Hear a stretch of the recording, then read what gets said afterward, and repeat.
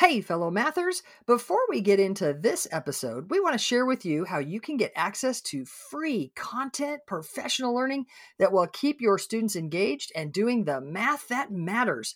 Get ready to go to this link, mathisfigureoutable.com/challenge. That's right. Registration is open for the free Math is Figureoutable Challenge that's starting May 15th and runs to the 17th at 7 p.m. Central.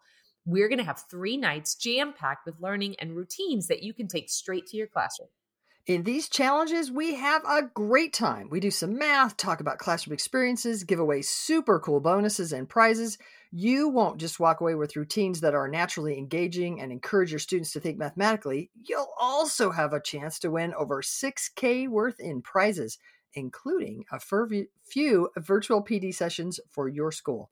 I'll be joined by my wonderful co-host Kim and special guest Jenna Labe. You can register at mathisfigureoutable.com/challenge for a fantastic learning experience. That's mathisfigureoutable.com/challenge. Now on to the show. Hey, fellow mathematicians! Welcome to the podcast where math is figure-outable. I'm Pam Harris. And I'm Kim Montague. And we make the strong case that mathematizing is not about mimicking steps or rote memorizing facts, but it's about thinking and reasoning, about creating and using mental relationships. We take the stance that not only are algorithms not particularly helpful in teaching, but that mimicking algorithms actually keeps students from being the mathematicians they can be. We answer the question, if not algorithms and step-by-step procedures, then what?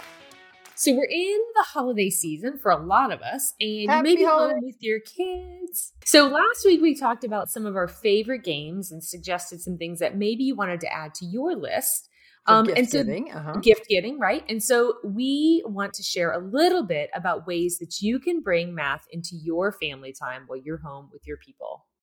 Yeah, so if you're spending a little bit more time with your people this time of the year at home, I know I'm going to be. We're going to have all of our kids here this holiday season. I'm so excited to have them all home. Mm-hmm. We're kind of empty nesters a little bit. And so having all 4 plus the 2 new is just going to be really fun. What kinds of things might you do if you have littles at home and you want to kind of bring math more into your home and your experience with them? We often get questions from teachers about what they can do with their own littles and what they can tell their parents. So parents of their students, what can they do as they have their students at home with them? And so we thought we'd spend just a minute talking about some of the things that we've done in the past, some of the things we think that would work well as you're just sort of going about your normal everyday stuff. So I'm going to just say I like to bake, and I don't bake a lot, but I do around December. So when it gets near Christmas for me and my family, I'm a baking machine, which also means I do tend to put on a few pounds. I'm not going to do that this year. This year, I'm going to exercise. Yeah, there you go. I'm going to exercise so that I can imbibe just a little bit. But anyway, I do like to bake. We like to make fudge. We like to make sugar cookies and decorate them. And in fact, a colleague of ours, Holly, has just told me a new recipe for frosting. I'm excited to try. And as I try that new recipe for frosting, I'm going to be talking out loud with my kids. I'm going to say things like, what if we were only making half of this recipe? So especially when you're talking with students that are or kids that are just starting to learn fractions, grab something that needs like a half a cup or a half a teaspoon and say things like, what if we're only making half a recipe? What is half of a half? And when they say, well, we could just eyeball it, you could say, well, sure we could, but do we have a spoon or a cup that is that measurement? Like, could we think about that? I know I've been talking to a friend in South Africa that measures things in milliliters. And she was talking about how they're often thinking about 250,000 milliliters. And so what does that look like? Well, what is 250,000? Can you think about 1/2,000? And can that help you find 250,000? So instead of just using the cup that it says, start wondering about half of a batch. You don't even have to make half of a batch. Just wonder about it out loud.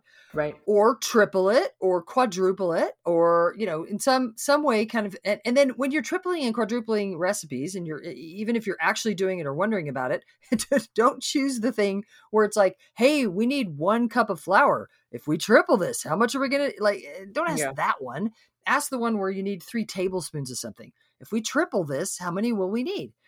And then when you're, let me just stay there for a minute. So I don't make pancakes very often, except when all my kids are home. Then I want to be like, hey, let's have some waffles or pancakes or something. Well, I have a homemade recipe that calls for 3 teaspoons of baking powder. So 3 tablespoons of baking powder. Well, if I'm going to quadruple that batch, I can put in 3 times 4, 12 teaspoons of baking powder. I can do that. But at one point I said to my son, I was like, dude, figure out what other measurement that is. I don't want to sit here and measure 12 of those. Like, can we figure out, can it be a quarter of a cup plus another teaspoon? Like, there's got to be some kind of, and honestly, we wrote it down. I don't remember what it was anymore.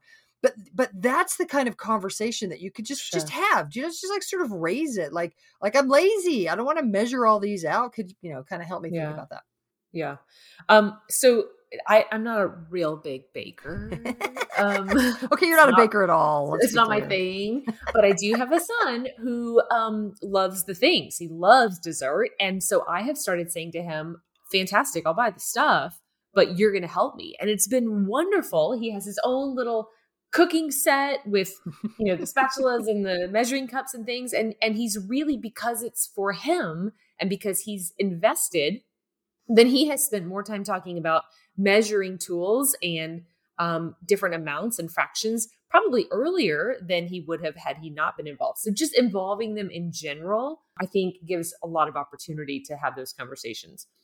Totally also, cool. My kids often, thanks grandparents, get money around this time and they spend time planning out what they think they want to get for spending on their money, right? So because they have Amazon, they can look on the Amazon, find out how much something costs, and they want to know, are you covering tax for me? Which is the answer no. So they have to calculate how much money do they have and what are they going to have left when they spend it? Do I want to spend it? So lots of adding, subtracting decimals, considering, saving and spending every year. I'm sure they're also doing some estimating and rounding and making sense of things. And nice. And so rather than just a bit of trial and error, you're actually encouraging them, like, let's plan this. Let's actually, make some sense of things. Isn't this the time of the year for book orders too? Lots of different times throughout the year are Scholastic book order times. And so same kind of thing, a lot of them are 99 cents or $2.99. And so there's a lot of opportunity. We get holiday book orders most often. And so there's a lot of opportunity for nice round numbers, right? No, they're all the 99s.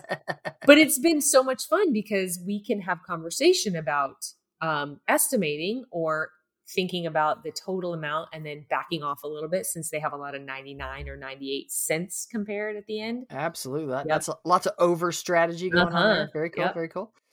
So another thing I'm thinking about is involving my kids when they were younger in wrapping presents, and just like, hey, this is a rectangular prism. Like, let's, are you going to do this the long way, the short way, and kind of the spatial sense of wrapping presents, and sometimes letting them use too much wrapping paper and then noticing that. I mean, because you did it that way. Look how much extra if you would have done it this way. But also, we have kind of a funny thing in our family. My husband refuses to wrap anything that is not a rectangular prism.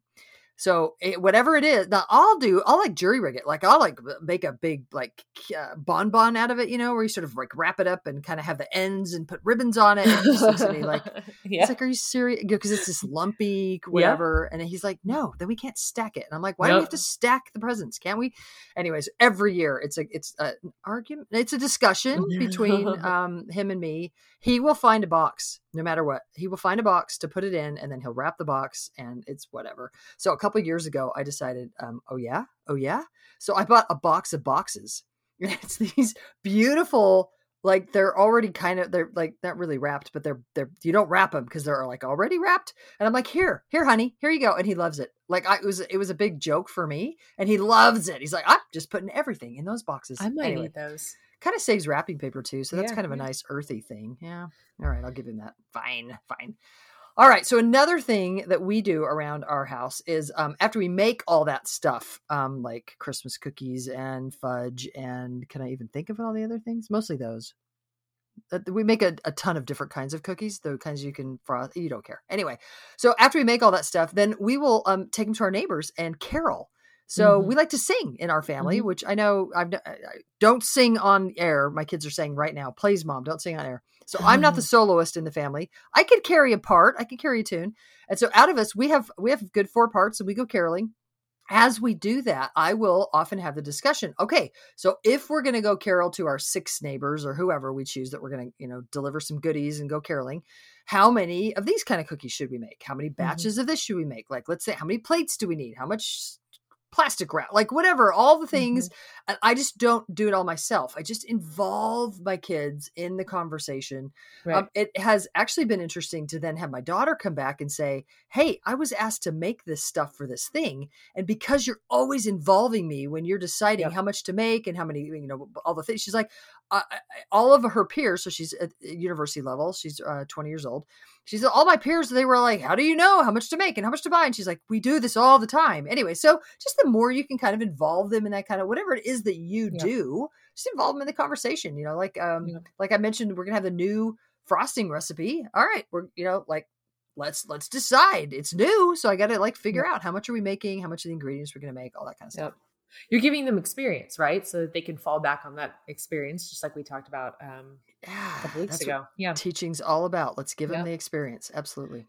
So I will admit that because we are a little on the go and a little busy, we do not do a super often regular sit down dinner together. So this is especially common during this time. Lots of face-to-face, fully intentional meals. So wait.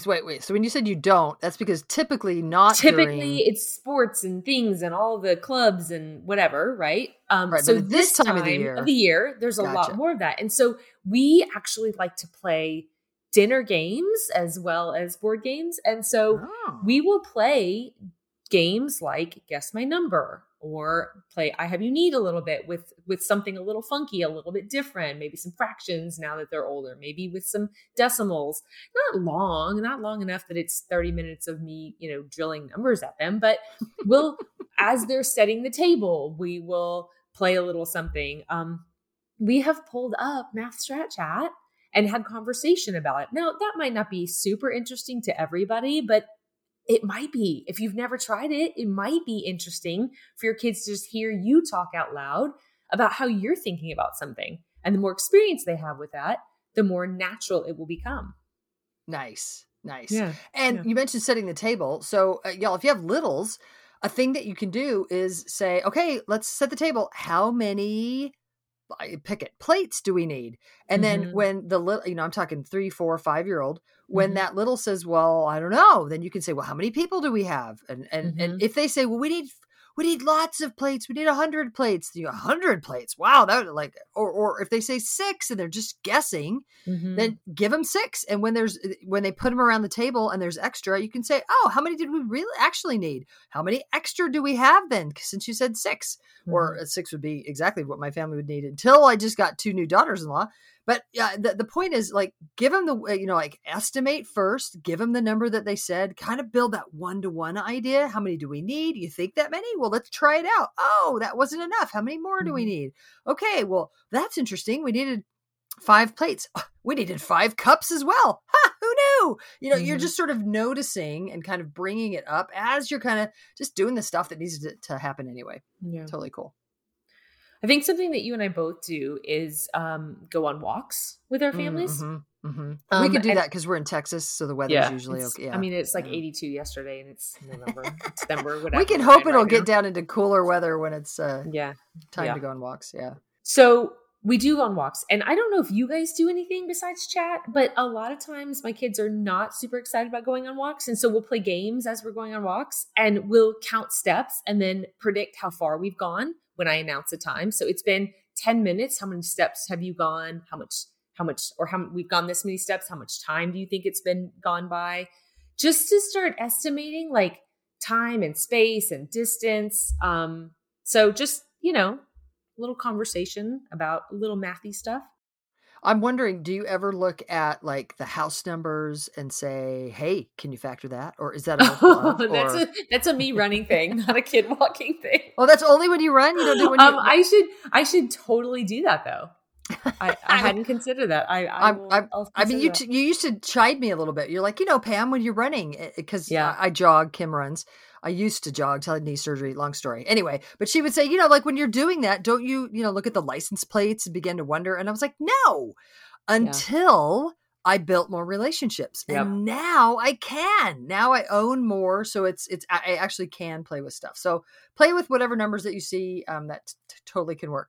We also talked about things that we do on car trips. Now, I'll be honest, my kids are not as excited to play car trip games. I can't say that together.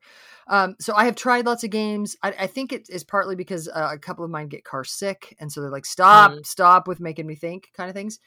We do play a game called Cows on Your Side. Where as we're driving down the road, if you see cows on your side, then you say cows on my side and you get a point. If you first see the cows on the other side of the car, then you say cows on your side, then you get 2 points and they have to lose a point. Oh, so you can totally keep track of points if you want to. We have totally gone on car trips with the team, especially when we're going to film. And so we're all in my van and we're driving to, and no one will play with me, which is kind of tragic, except Sue. Sue will play with me, kind of. She has her own version where she just will randomly yell out, cows on my side, or she'll yell out things like buffalo on your side, or sheep on my side, or it's just kind of like it almost could be road sign on my side. It doesn't really matter. Sue will just yell out some funny thing on her side, and we don't really keep track of points. But anyway, so if you want to play points, cows on my side can be fun depending on if you're driving somewhere that has cows. Yeah. Which I guess I always grew up in a state that had cows. Do all of the United States have cows? No? All right, on Twitter, I want to hear from you. If you are in a state where you will never see a cow, I want to hear from you. I mean, if you live in a city, a big city, I get it. But if you get out of the city, I've been in New York State, there are cows. Anyway, moving on. Kim, you actually play games with your kids in the car. Give us just a couple quick ones. So I think we've talked about this before. We wonder a lot. So my kids will, I've always tried to just wonder aloud, like we've suggested several times here.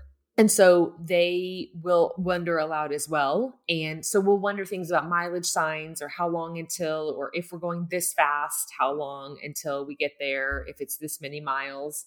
I think we've talked about this before. Maybe not. How far how far are we going? How far have we gone? So if we've gone that far, is it going to take us, we're going to speed up, slow down? Yep. Yeah. Just all sorts of rate questions. Totally cool. So y'all, maybe the most important thing to think about as you're sort of maybe spending some more together time, maybe trying to bring some math conversation into it, is just involve everybody in your thinking. Wonder aloud. Ask them how they're figuring things. Share your thoughts. Just sort of put it out there and kind of see what happens. So if you want to learn more math and refine your math teaching so that you and students are mathematizing more and more, then join the Math is Figureoutable movement and help us spread the word that math is figureoutable.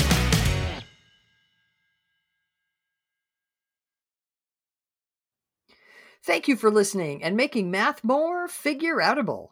To learn even more, make sure you register for our free challenge at mathisfigureoutable.com/challenge. You are not going to want to miss the evenings of May 15th through 17th, starting at 7 p.m. Central. Math teaching, go register now. That's mathisfigureoutable.com/challenge. Join us to make math more and more figureoutable. And if you can't join live, register and we'll send you access to the recordings. We'll see you there.